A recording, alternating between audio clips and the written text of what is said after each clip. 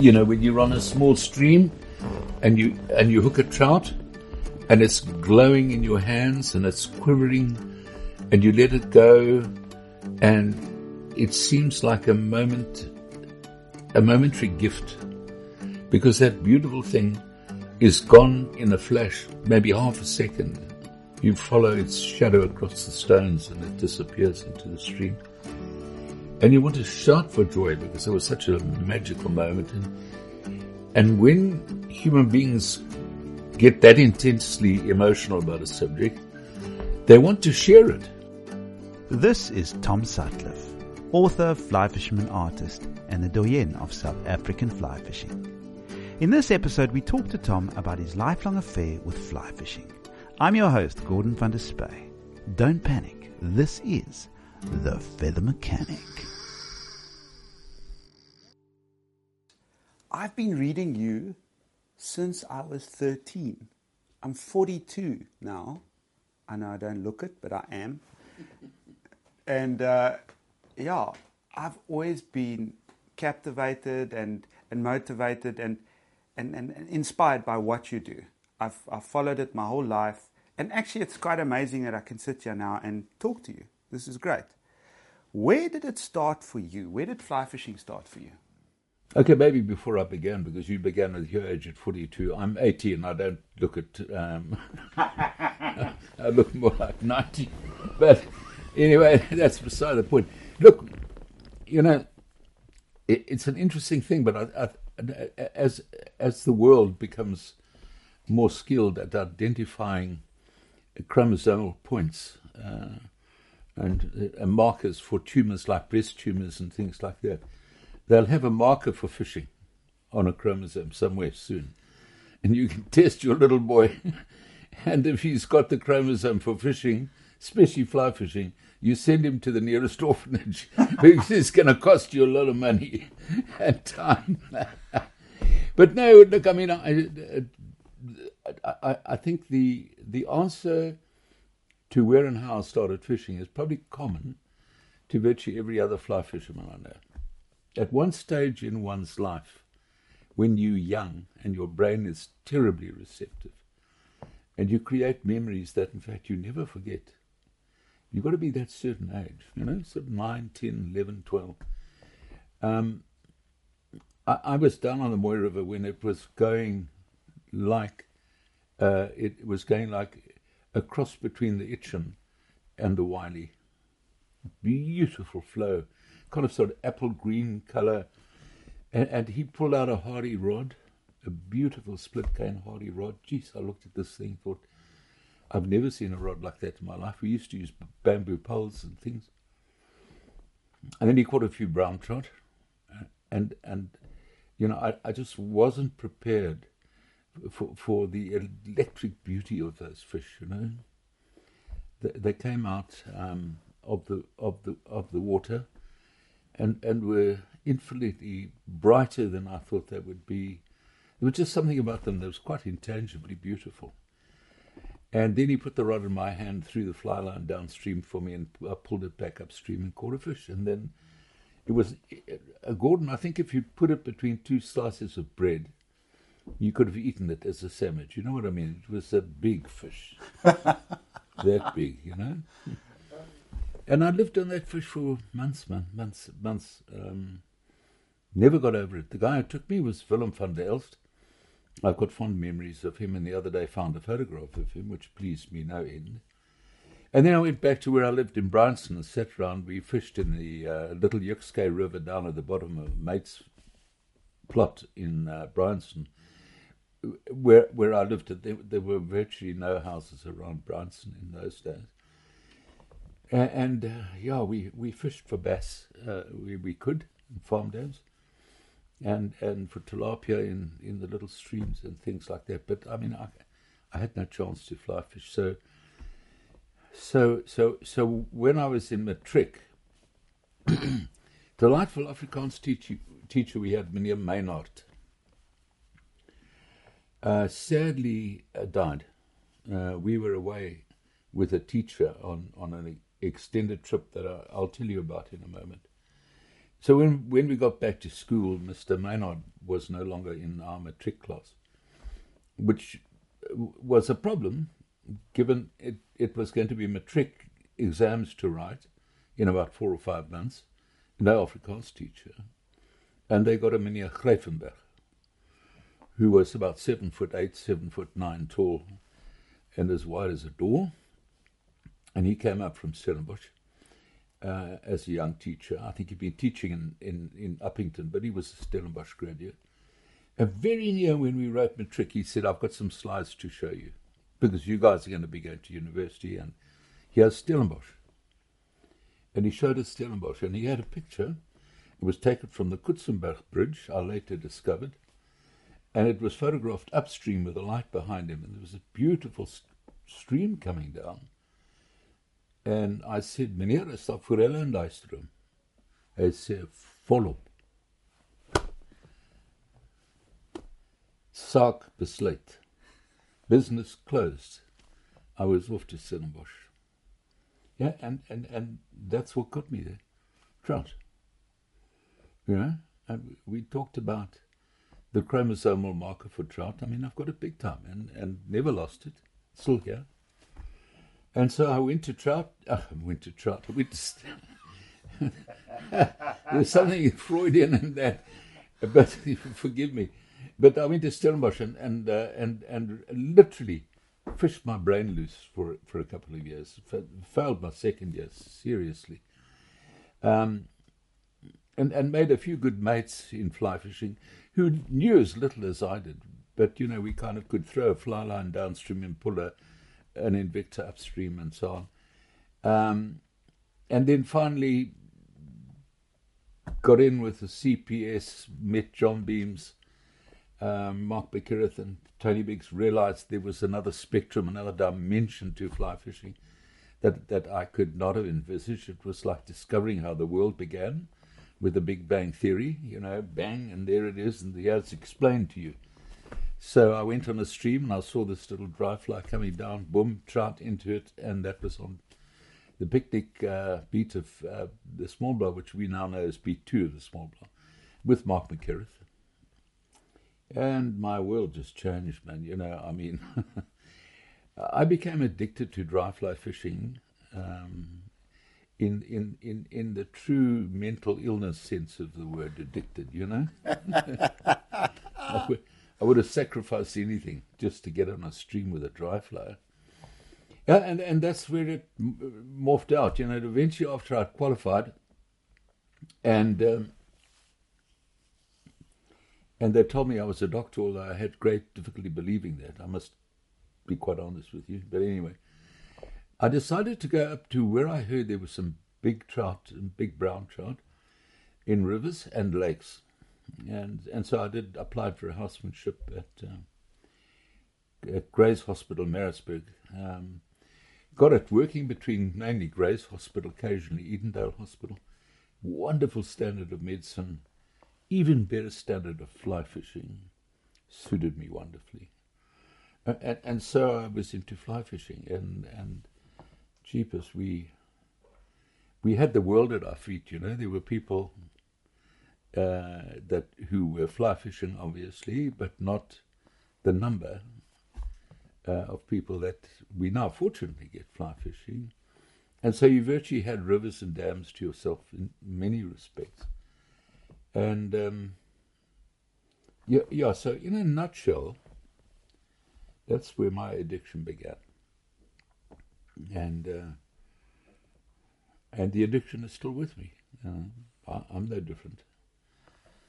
Who would you say were your early mentors? That's a very easy question to answer. Mark McKerrith, with his wonderful casting on his Ritz parabolic, super parabolic Ferrio Club rod. Certainly John Beams and Tony Biggs. Tony Biggs, because he was an extraordinary intuitive, or is, I don't know if he's still fishing, intuitive fly fisher, and had his own style of tying flies, from where the rab evolved, that variant type of fly. John Beams, who has to be the best mind that I have personally had dealings with, given his level of education. So I've met greater minds in my life, but no greater mind than John's, given that as a war child he was shipped out of England to New Zealand. And I guess he probably had a standard 7, as we would know it now, or a standard 8 or whatever.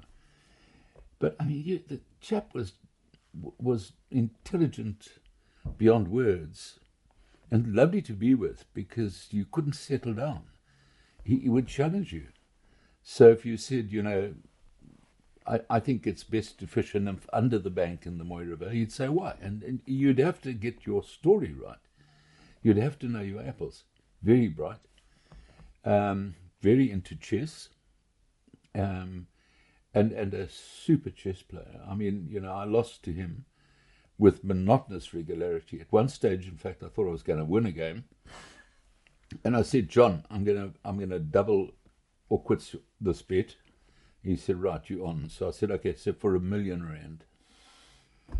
So I played him and lost. Yeah. So I wrote a check for R1 million to John Beams. John Beams, R1 million. He took it to Barclays Bank in those days. And the lady behind the counter, sort of her eyeballs widened like this. And she said, excuse me a moment, sir. And the next thing she came back with the manager and she said, that particular client has not got these funds available. I said, what a joke. R1 million bloody rand in those days was like $1 billion now. It's put me in the Elon Musk class. But anyway, so John Beams had a great influence on my life. When I think of my fishing in Natal, John had a massive influence on me. His approach to rivers was so dynamically different to fishing with 90% of the people I knew. He just had well, first of all, he had a lovely cast. Not the best caster you ever met, but he had an ability to be a fearless caster. Now, that's a very important thing. But a lot of people are fearsome casters. So if there was a bush on the far bank and he thought there was a trout in it, he'd put the fly straight under the bush. And I'd never do that, or not never, but I think what a risky thing to do. I'll hang my fly up, and would usually. So he was a fearless caster, and he would do that not once, but 3 or 4 times, and invariably catch a fish. A fierce competitor. As a group of guys fishing with him, we learned quickly to lie when we got back to the car. So if he said, how many fish you catch? And I caught 5, I'd say 3, in case he caught less than I did. Because if he caught less than I did, then he wouldn't speak to you for a week, you see. So so we became consummate liars. And we learned quickly to say, first, hi, John, what did you catch? 8. Oh, no, dear, I didn't do so well. Got 4, Hell of a battle. Yeah, anyway, but what a lovely guy. And I missed him, and I was his doctor, and in fact, and did a very nice interview with him in 1984. It's about 3 months before he died. And that's now on the TCFF website, available for viewers if they want to watch it. They get a shock when they see me because I'm a young, handsome guy, not a geriatric. Anyway, but it's a lovely interview, and it gives you an idea about his thinking. And if one realizes that he was then on very high doses of cortisone, very bloated face, that despite all of this and the radiation to his head, and he was still thinking clearly. It's wonderful. But it's a long way around telling you where I've come from in fly fishing, but that's the shortened version. I've always been intrigued. Okay, so so you were a medical doctor. Yes. Okay. But to me, you were never a medical doctor. Okay, you think I forged my degree? No, I don't think you forged your degree, although I'm wondering now. Yeah. But to me, you were always an artist. As a young boy, Yeah. reading about you and reading the things you wrote and looking at the images you drew and all of that, in my head, Tom Sutcliffe was first and foremost the artist.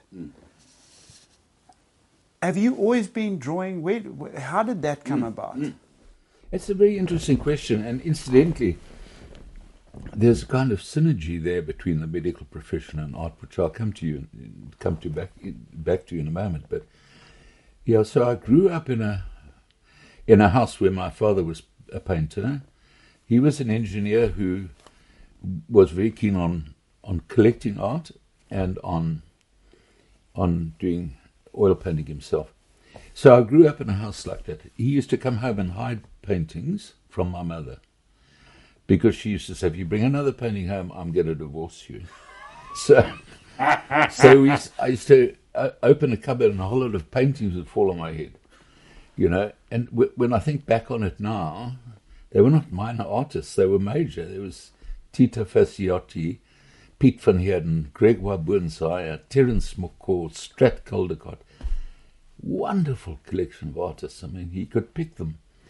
So I had art in, and he could draw very well, and I had art in me, and so I was lucky with a gift from God of that ability to draw, and I just have the greatest pleasure in drawing. It gives me peace of mind. I'm sure you experience much the same. Your Therapy. Drawings are beautiful. Therapy. It's therapy, and I love it, and I'm drawing in pastel and painting in watercolor a lot now for commissions that people want.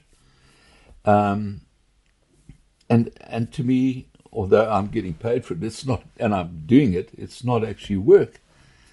And I want whoever said, look, I want my husband to have a brown trout over the Bushman's River. I want to knock his socks off with a brown trout.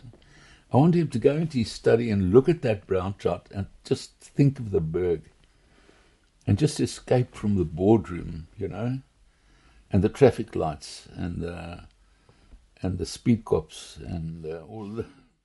So you never studied fine art? No.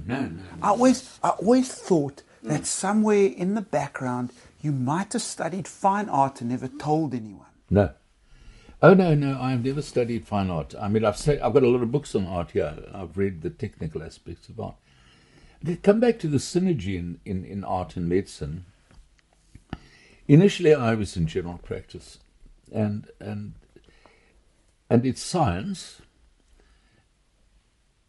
to some degree, but it's art to a large degree. It's the art of seeing a patient walk through the door and saying, that guy's sick. Don't know how or where or what, but I know you're sick.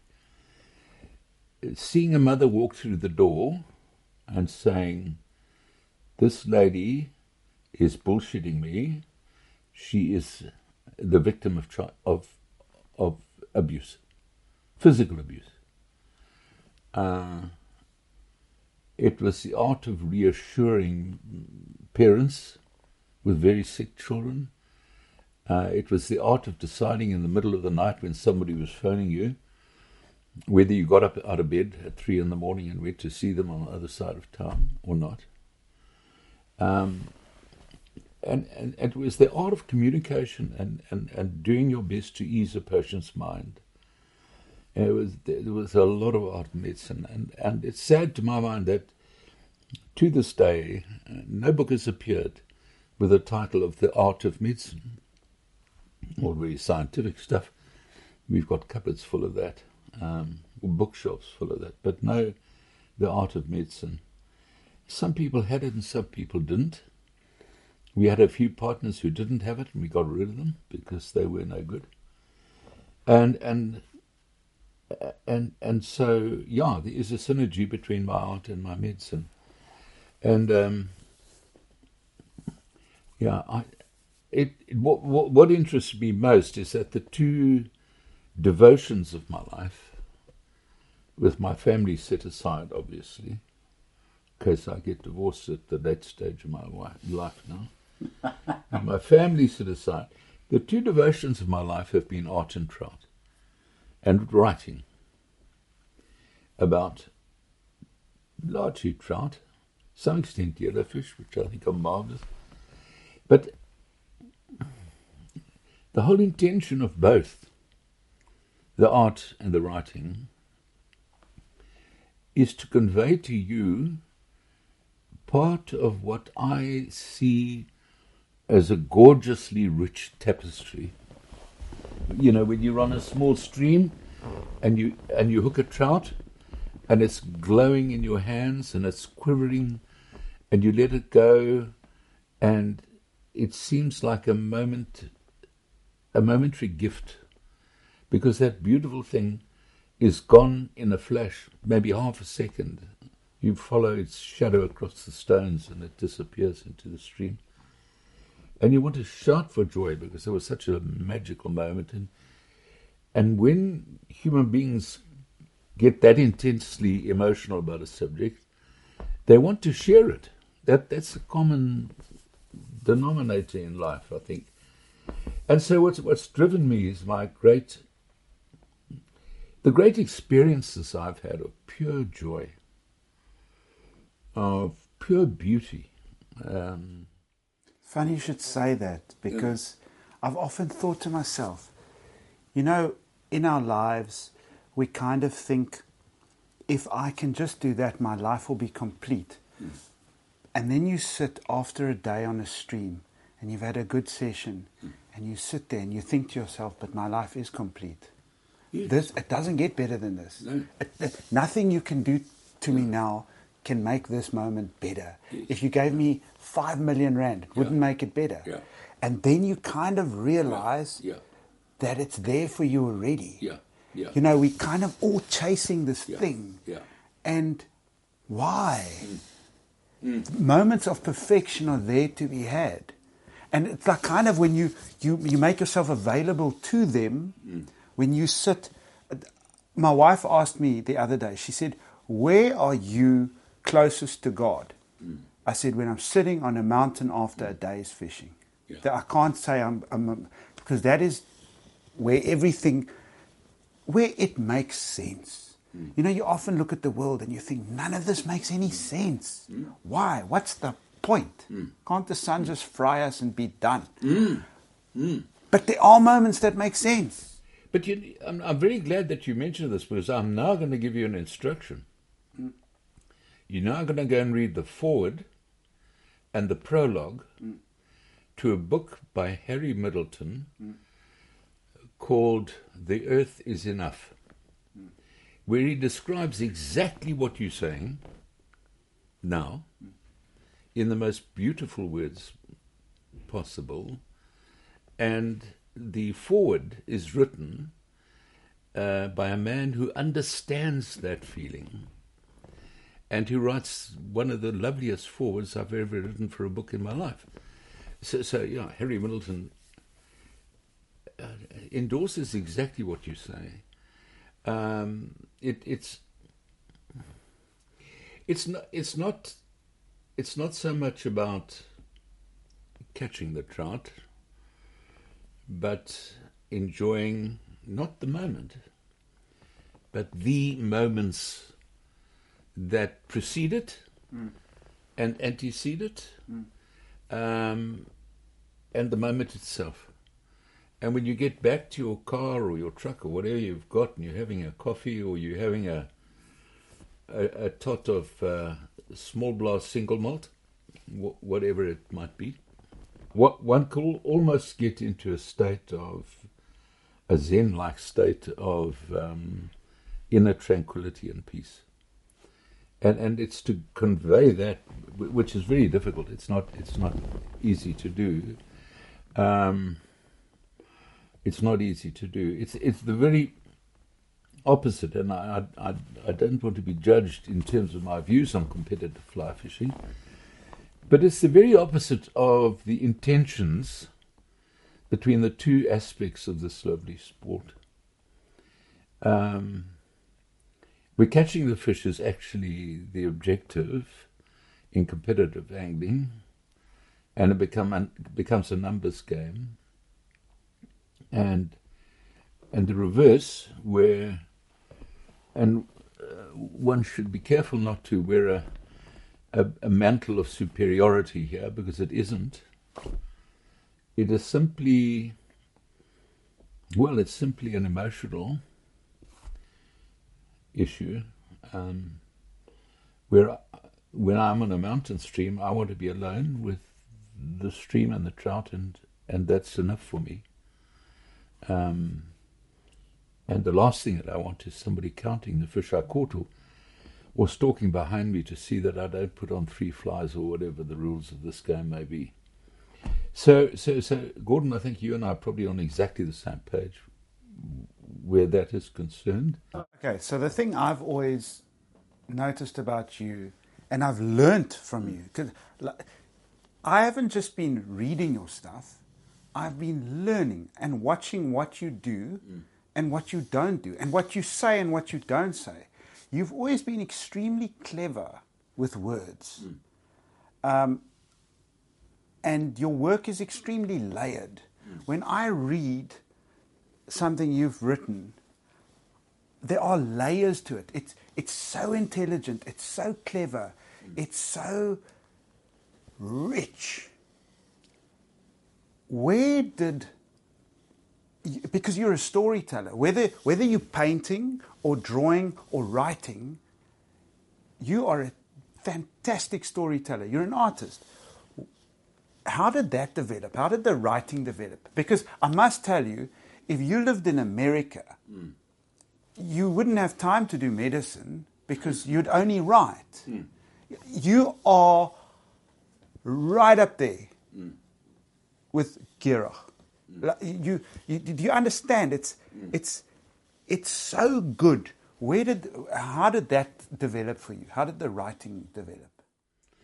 Okay, before we go there, I just want to say, thank you for what are very kind words. And one writes and one tries one's best at whether you're doing art or writing. And you get very little feedback. So you exist unfortunately, in a sort of vacuum outside of moments like yours now, and your friends who phone you up and say, I like this chapter, or I enjoyed that,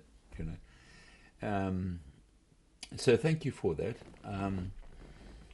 So I never saw myself as a writer, but I used to fish with a chap called Brian Macmillan, who was the editor of the Mercury newspaper in Durban, and we were fishing on the Moy one day and walking back, and he said, won't you write me a Saturday article? I said, listen, I can't write a telegram, I mean, I can write a prescription for penicillin, but that's as far as it goes.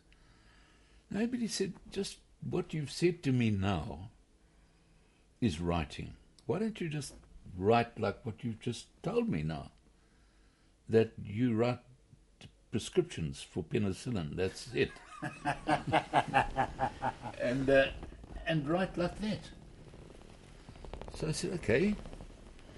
And then I started, and it was a weekly column. I used to write it in pencil on a piece of paper. On a Thursday and a Friday, the guy would come and collect it, and would go down to Durban, and they would edit it, and Saturday it was in the press.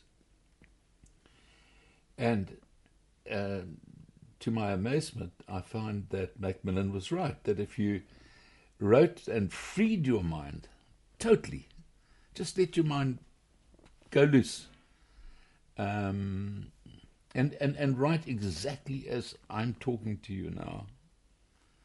I mean, there's no great intelligence in here that allows me to write like I write. I mean, I was not the best medical student you ever saw.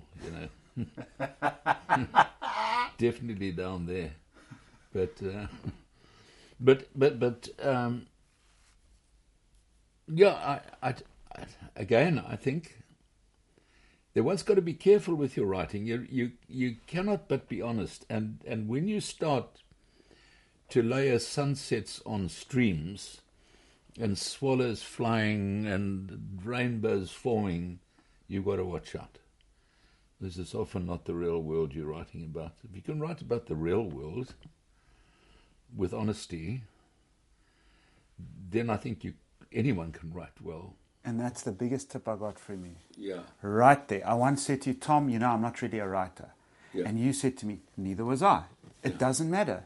Just speak. Yeah. Use your voice. Yeah. And that's an important thing. Absolutely. That's what we want to hear from you. And you've got to be true about that, honest. You've got to respect that voice of yours. Yeah. And you've got to back it. Yeah. Yeah. Because, when you give people a manuscript or whatever, they're going to give you a lot of notes. Yeah.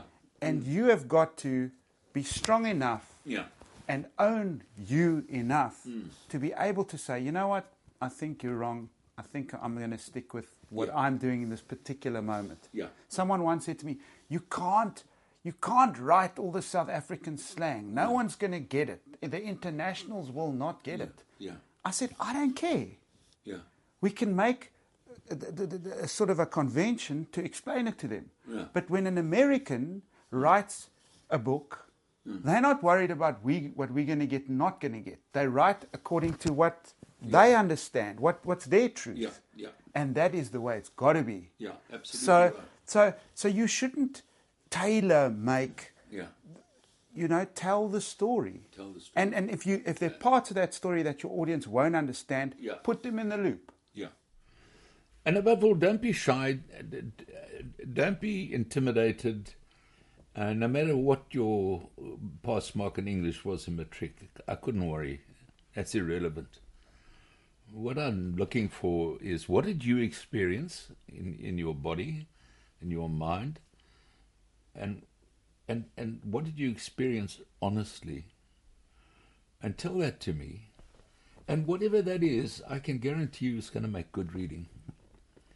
Better reading than a constructed essay, the way you think other people would like to hear about your day's fishing. That doesn't work. Because a lot of people, when they write, it's not them speaking. It's not them. And you know how easy it is to see through that, Gordon? It is so easy to see through that. And people just know. And that is why the great writers are great writers. If you take a person like Haig Brown, writing about his salmon fishing in Canada, on the west coast, Vancouver on the island, where a lot of salmon, probably salmon and steelhead streams, and he wrote about them with such authenticity and such simplicity. Because we don't need big words when we're reading books, and we need simple words. We need to cut to the chase. And the answer to the writing, if you want to my mind, find out what good writing is all about, is to read Hemingway. Nick Lyons described Hemingway's writing as crisp and athletic. Athletic, I love it. Isn't it lovely? And Hemingway would not put one word down that wasn't totally relevant. So one will learn a lot from the great writers, going back and reading them. And you and I are going to differ on who is a great writer and who isn't. That doesn't matter. And then we're going to divide what we read and what we write into two big categories: the teaching category and the storytelling category. And I've gone on this side of the storytelling category. But you've done both. Yes, I tried to weave in. No, well, this is what I loved about hunting trout. Hunting trout for me was one of the best things I've ever read. Yeah. And the thing I liked about it was, when I was in acting school, they said art has two functions or two roles. Aristotle said this. Art is there to instruct or to delight. Now, what you do is, you tell us the story weave the content in the story. So it's not cold. Yeah.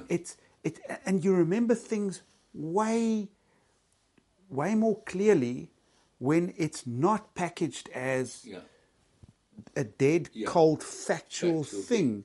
You know, A to Z. Exactly. Yeah. Yeah, I follow what you mean, and if one can weave that in to your writing without being too didactic and too this is my way, do it my way kind of thing, because I don't think that exists. I think fly fishing is happily one of those endeavors where there are many ways that you can be totally right. And so, I'm not going to say, worry about the didactics of fly fishing. I'm going to worry about more as a writer, in my case, because other people write beautifully with different objectives. Like Schweibert wrote his 2-volume Trout with totally different objective. He wanted a history of fly fishing and a record of fly fishing, both in tackle, science, and the activity itself. And it's cold reading, not warm. Whereas Robert Trevor wanted to just expose his love of the sport. And he wrote with great warmth. I mean, wonderful warmth. Trout Magic and Trout Madness, and there are other books of his. Anatomy of a Murder was a world bestseller. And that allowed him to retire as a Supreme Court judge in America. And, of course, he then went fishing the rest of his life, just brook trout fishing. Said goodbye to the court. Wrote Testament of a Fisherman, which I'm sure you've read, which begins, I love to fish in the environments where trout are, which are invariably beautiful, and hate the environments where crowds of people are, which are invariably ugly. And it goes on. And it's the loveliest piece of writing that helps to explain to our non-fishing friends the nature of our madness and why we are so crazy without actually being in a mental home, So you start writing for the newspaper. How do you get to the point where you actually write a book? How did that happen? Yeah.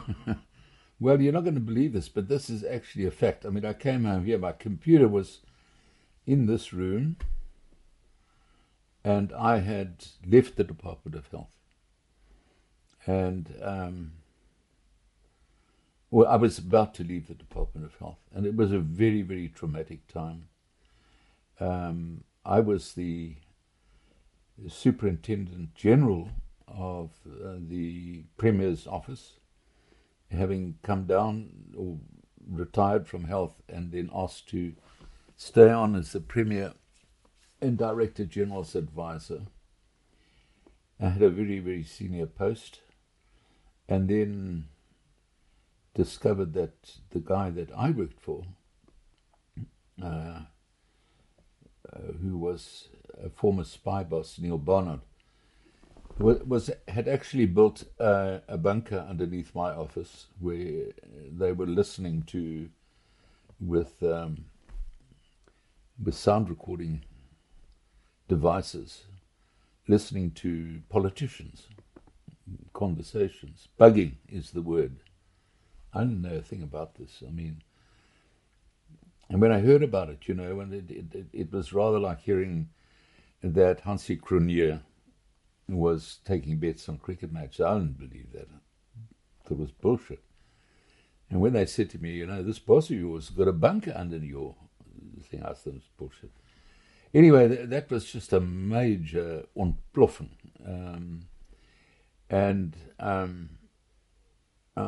We had a very, very bad time with national intelligence wandering around and God knows what. So I was then beyond retirement age, and then I took retirement. But before that, I used to get home here and think, where would I just love to be now on a trout stream? And I'd been up to Berkeley East a number of times with Eddie, and I started thinking more and more of those trips and trying to persuade Eddie to come back on another. And in the end, I thought, that was probably the most perfect time in my life. And I just thought to myself one evening, sitting here on that computer, and just thought, hell, I'm going through all of this bloody turmoil at the moment. What eases my mind? And that is just writing as if I was visiting Basie Vosloo at Berghall and sitting knee-deep in newspapers with Eddie Herbst talking to me about the various stages in the life cycle of the butterfly or the caddisfly or whatever it is. And I began writing, in the evenings. I would write from about just after dinner till about midnight. And then I carried on writing, and eventually, people think you sit down and write a book. You don't at all. So after 3 years of going back and forward and hunting, a little less than 3 years, Hunting Trout went to the publisher, who accepted it, and that was because the publisher was me. So I read my manuscript.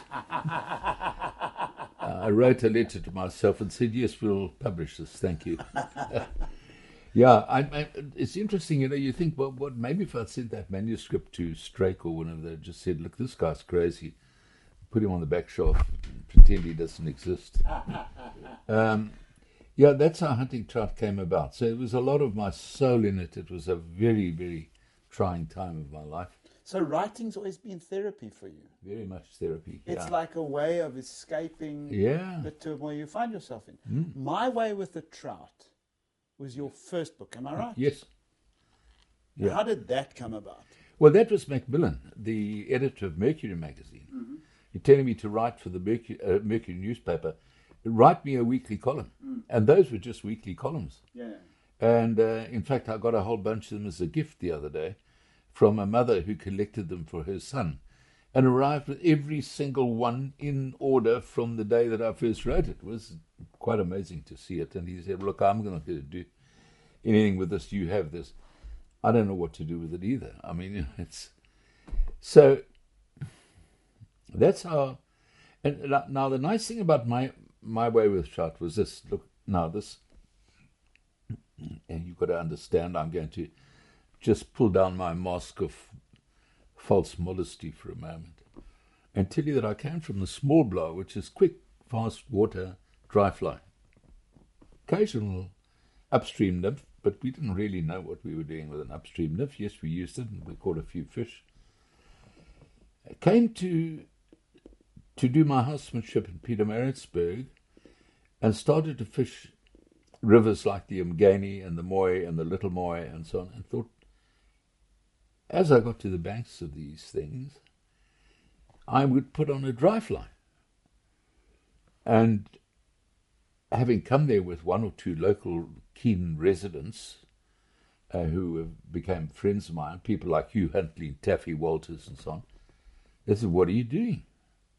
I said, I'm fishing a dry fly to that bank.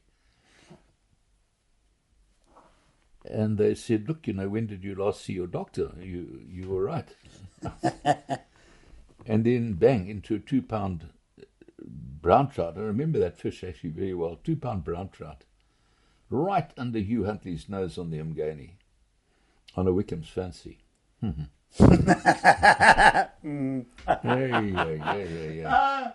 So suddenly... everybody switched and faced the other way around, upstream dry fly. And it was as if I was like one of Christ's Gospels sent to promote the word to a backward Natal, which wasn't the case. But anyway, so, and John Beams, of course, then came up, and John Beams and I just really had a full go at them with the dry fly on rivers and learnt nymphing techniques. And then suddenly realized one day, sitting in a car with the windscreen wipers going, watching a pond, and seeing trout rise on this pond. And I said, John, what are we doing here?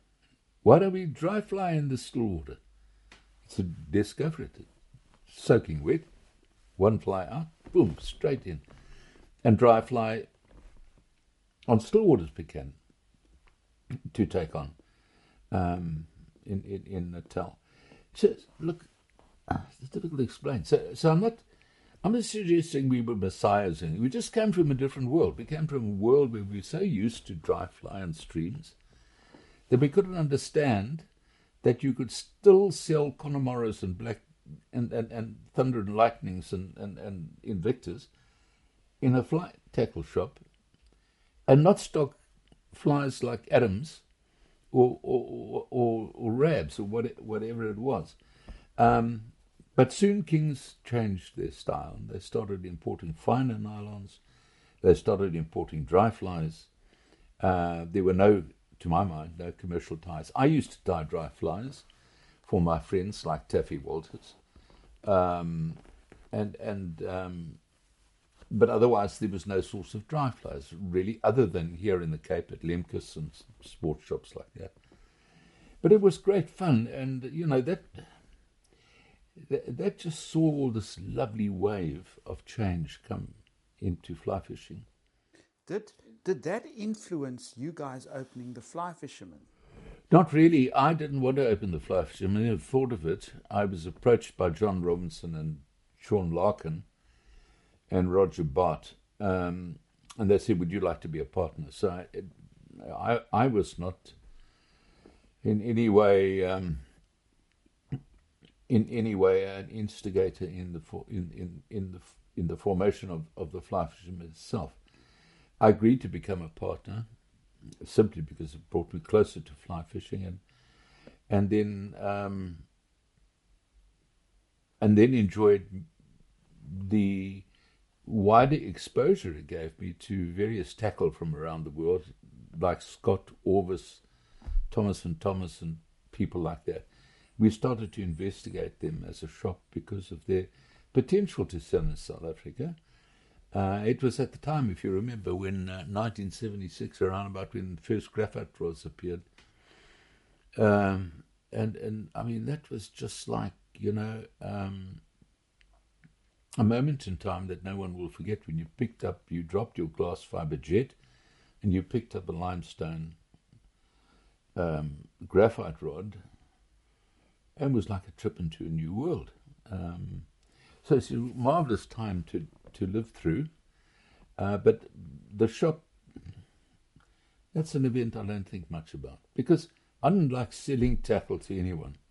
Frankly, I'd rather a guy came in, especially if they were little schoolboys and they wanted some bloody dubbing, I'd just say, "Listen, here, stick it in your pocket and push off." and by the way, here's 10 hooks. And, so I was not in any way to fly fishing in business sense at all. Well, look, that shop meant more than just a place where people could get tackle from.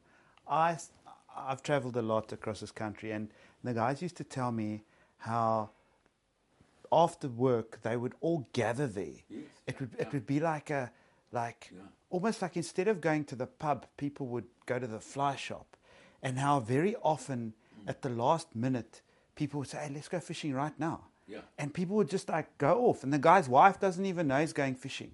"No, I don't have my rod yet." "No, don't worry, you can use my spare rod." Poof, yeah. And off they go. And the oak doesn't rock up home. Yeah. It's like, and that sort of thing used to happen. Not like now and then. This was regular events. Yeah.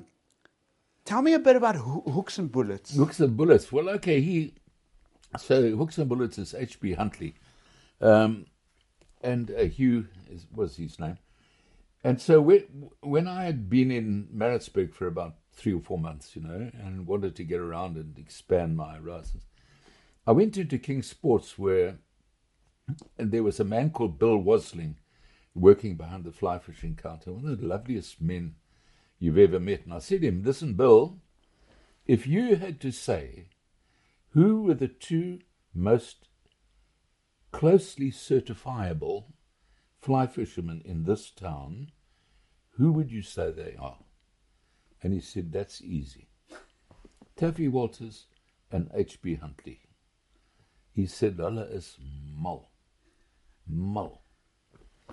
So I got in my car I got their addresses from him, or maybe from the telephone book. I can't remember. Drove up the drive, very nice house, looking out over the hills. Taffy Walters' house. Knocked on the door and said, "This is who I am." And he said, "Oh, I never heard of you, but you're welcome to come and have a cup of coffee." And I said, "No, I came here to talk trout fishing." "Oh," he said, "then you are definitely welcome." And I left with a lot of fly tying material as a gift, and he became a lifelong friend and patient. Now the interesting one was Hugh Huntley, because he was quite a distant man. You know, you didn't just walk up to Hugh Huntley. He was quite private. Very, very gifted fly tyer. Then you would have loved him, and you and he would have gone on like a house on fire. And it was at night, and I had a long day in practice, and I thought, well, I'm on my way home, I'm going to see Hugh Huntley. So I knocked on his door, kind of at night. Now, it's the last thing you want to hear, and you're sitting down for supper, and some idiot knocks on your door at 7 o'clock. And you want to actually punch him rather than greet him, but the door opens just so much, and a voice, this face looks at me, and he said, "Yes." And I said, "Are you Mr. Huntley?" He said, "Yes." I said, "Do you tie flies?" He said, "Yes." I said, "I'm very keen on fly tying." He looked at me for a long moment and said, "I think you better come in." So I went in, and he and I tied flies, I think, every Wednesday evening, if I wasn't on call, maybe for 20 years. No, maybe not as long as that. But anyway, look, it seemed like 20 years. We'd go down to his place, he'd set up the vise, and we'd say, "Right, we're going to tie DDD today, or we're going to try and perfect a humpy or whatever or we just sat and tied. Yeah, with great regularity. I learned so much about fly tying from him, and that was H.B. Huntley. A very, very keen shot with bird wing shooting, and so we did shoot red wings and grey wings and quail and guinea fowl. But in the end, I gave that up. I didn't like killing things, so I gave that up. But I mean, a very interesting, very gifted fly fisher, very, very gifted fly tyer. Very private man, difficult to get to know. There were a few moments with Hugh Huntley that were wonderful. We were at a clinic, and he was talking about stillwater fly fishing, and he was talking about, the only fly you need is probably a red-eyed damsel nymph, which was his fly. And he showed the fly and said, "This is why this is probably the only fly you need." And some young schoolboy put up his hand, and Hugh said, "Yeah." He said, "Mr. Huntley, what if the trout don't like the red-eyed damsel?" Hugh said, "Then they can go without." Woof. Lovely stuff, man. Yeah. One of the guys was telling me how Hugh Huntley used to, when he tied peacock woolly worms, he used to take the piece of red wool and stretch it out until it broke, and then he'd tie in the tail. And the one day Hugh was sitting there stretching this piece of wool, and this guy thought he was battling to break it. So this guy took his scissors and just cut it. And Hugh lost his shit with the guy and said, "Laddie, have you ever seen an insect with a square butt?" I love it. And that's how they remembered. Yeah, he was Knorrach, apparently. He was a prickly pear. Very much a prickly pear. He was difficult. No, very difficult. I mean, if you're in a float tube next together, and your fly landed near his tube, you say, "Listen, this is a big lake. Why do you want to fish for the trout underneath my float tube? You know, there are a lot of trout over there. So he was a man of defined thoughts about territory and fly pattern and style, and he had very defined thoughts. Very sadly, you know, I mean, one of the tragedies of the old dam was that he was up there in a float tube, and his brother and a friend were in a boat, and the boat turned over, and his brother was in Wellington boots and drowned in the old Mick Huntley, lovely guy. And I think Hugh was very shaken about that, and I remember at the time him not fishing up in the Intrazon for months, if not years. Yeah, after his brother drowned. I heard a story of, there was a guy in Natal, Hilton, wasn't one of the old timers, and he was on his float tube, and he used to take naps on his float tube while he was fishing. And the one day, and they were used to Hilton taking naps, but the one day the float tube floated into the reeds, and they thought, that's odd, he normally wakes up and paddles out. He had passed on while fishing. What? Yeah, their day ended with an ambulance coming out to the farm. Oh, no. Getting healed. No, but I thought to myself, That's amazing. No, that's great. How else do you want to go? Yeah, no, exactly. This guy passed away fishing. Yeah. This is amazing. Yeah, absolutely right. And because I'd seen him the week before. I'd fished with Hilton. Yeah. He was the last guy off the river. He was old. And I fished with him at, where was it? Umkomaas, the Umkomaas River for Natal Scalies. Yeah. This was in the dead of winter. And I thought to myself, this old guy is amazing. He fishes harder than the 20-year-olds. Yeah. He was like, wow. Yeah. Man, oh man. So you can't write us old geriatrics off, eh? No, you know what? So this is the thing. I don't see old people as geriatrics. What I find sad is that young people think they own the world. They often don't realize that the very foundations that they are standing on were put in place by other people. But maybe that's a condition of youth. You think you know everything, but you actually don't. You know, people don't realize the steps that have been built that they are stepping on. They are unaware. I like what you're saying. Not that I seek accreditation simply because I'm old, but I begin to understand the world a little better since I've got old, and since I've got to look at the chance of falling off my perch, getting closer and closer, and it makes you, I think, reflect more in a philosophical way about what isn't important in life, and what isn't important to me anymore is the rigid beliefs that I wanted to visit on everybody when I was 30.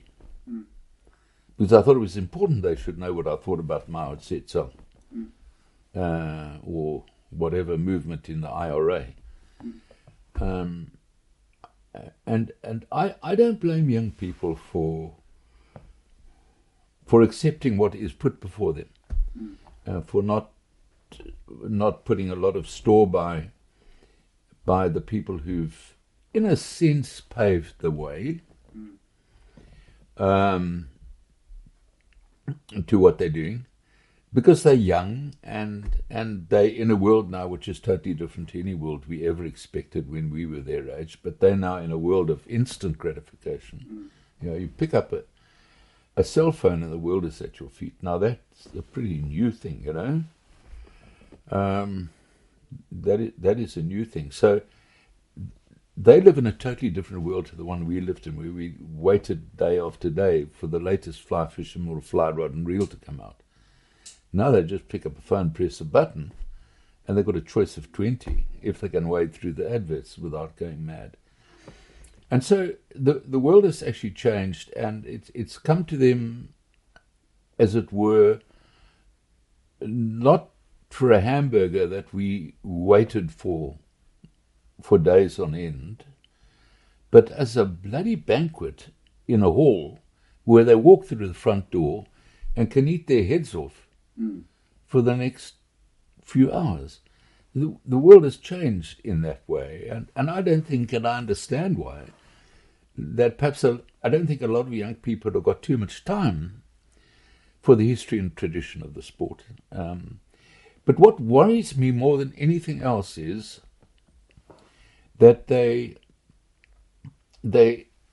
develop the art of finding time for themselves and for their relationship with what they're doing in fly fishing, whether that's saltwater, yellowfish, doesn't matter, or trout, the environment, and a process that I've described as mindfulness, which is not my term. It's in fact now used psychiatrically. Mindfulness is a state where you can separate yourself from the world for a moment and live in that moment without trying to predetermine how that moment should or should not turn out.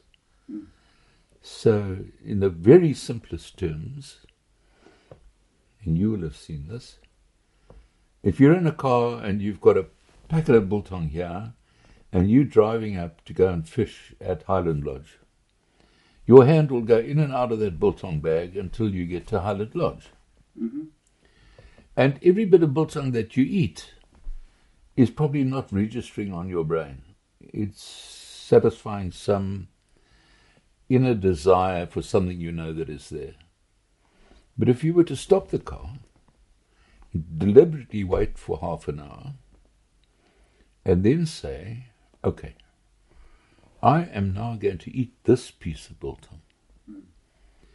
I'm going to savor it, enjoy it, and I'm going to live in that moment. We don't do that enough anymore. So we want more to be gratified in a way that is more instantaneous and in a way that is adequately abundant. Now, we've lost the plot a little bit when it comes to the fact that the world is not a smooth place. It's not a smooth runway. It's quite a bumpy runway. And the fact is that you're going to go to a lake and you're going to have a really crap day. And you're going to take nothing away from the day, which is sad. Because there's been a lot that you've missed the enjoyment of, outside of the fact that you didn't catch trout. What is your philosophy in terms of fly design? That's a very interesting question. You know, that's like the sort of question you don't want to get in your final year medicine. You know, in your medicine or surgery oral. It's my philosophy about flies. And embrace yourself now, because you need another 3 hours here with me. But don't do that. No, but I'll be respectful of your time. Is that they are about impressionism, and much as the impressionist artists, the Manets, the Renoirs, the Gauguins, impressed us with their art, but when it came out, they were shunned as being certifiably insane, because they were not painting with great realism. So I have come to believe that a trout has only so much cognitive capacity, the ability to think, look, understand, interpret, and respond. And if he takes too long about it, he's going to be dead. So he's an opportunist to survive. So he looks for impressions. So I don't think your fly needs to have 4 legs, because the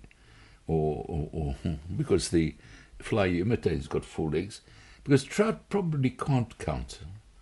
At least I've not read a thesis where they've proven that they say that trout can count. And when they look at you and say, well, it's got 4 tails, that must be an imposter. I don't buy that. So they're looking, but if you take a tail of a nymph and you look at it, it is febrile, thin, febrile, sparse in the extreme, in that there are either 2, if it's a mayfly, 2 tails or 3 tails, and that's it. And yet when you buy a shop-bought fly, there's a cigar-shaped protrusion of densely packed fibre, hackle, to form the tail. That, I think, is probably a questionable or doubtful attribute on any fly at all. It is going to lose the value of movement.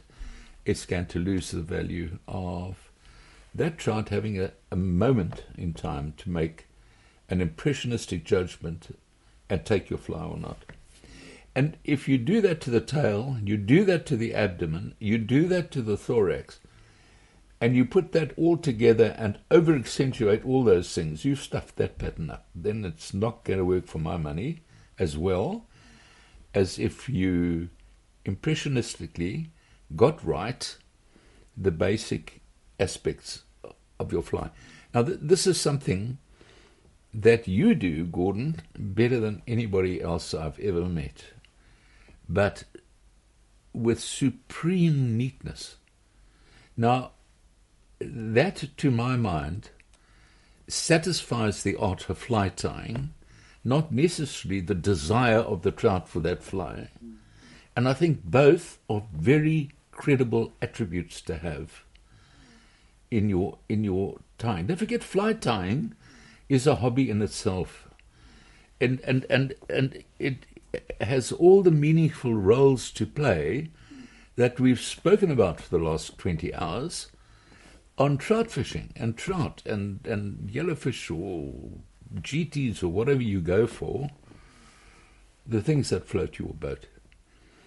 And fly tying becomes an art which, in terms of the endeavor itself, is enough to itself. And that is so important. And people lose, maybe some people lose the value of that, or the insight that is available in fly tying, that it is a pastime, not just a means to an end in itself, where you can strive for better perfection or not, depending on your persuasion. Look, it depends what you're doing. Eh? Yeah. The way I tie when I'm tying a fly to catch a fish with is very different to the way I'll approach, say, a Jock Scott. Oh, yeah. So it's got to do with context. You know, it's kind of like when I walk into a church, I don't say fuck, but like when I'm in the pub, I will. It's got to do with it's a contextual thing, eh? Absolutely. So the box I fish with looks totally shit. Like, you cannot believe it. People go, what? They kind of like look at the box and they're disappointed. And kind of when you give them a fly, you give them the good one. Yes. You think, I'll fish the shit one, it's fine. Yeah. But you refer to that to a certain extent. I thought very nice way in your articles on Lesotho trout and the flies that one uses in that, and the fly that I think Tim Ralston gave you, or you vice versa, you gave Tim Ralston. I'm not sure which applied. But I remember fishing with you one day, and we were on the Yester River, the upper Yester River, and you said to me, we came to a nice run there with a stick. I've actually got a photograph of it on my computer. There was a sticky bank, a sticky, by that I don't mean toffee sticky, I mean full of sticks. A woody bank is probably the better word for it. It was a woody bank, and you said to me, This bank with deep water alongside it, that's a lovely sort of dark colour. You can see the depth and the wood. You said to me, we want a big fly here that floats well. What have you got? And you looked at my fly box and you scratched your bloody head and you shook your head and you hauled out of your fly box, I think, a hopper that was big. And I remember you taking that hopper and tying it on your leader and then doing this with it. In other words, moving your forefinger and thumb over it to give it a look like it had been in a street fight in Chicago, you know, and catching a fish on it. Do you remember that fish at all? And if you don't, I've got a photograph of it and of you fishing that run. I don't remember it. You know what I'm finding? My memory's going to shit. Yeah. And I'm 42. I don't know how you remember all this, Gak. I don't know how I do remember it, just bless the fact that my head works.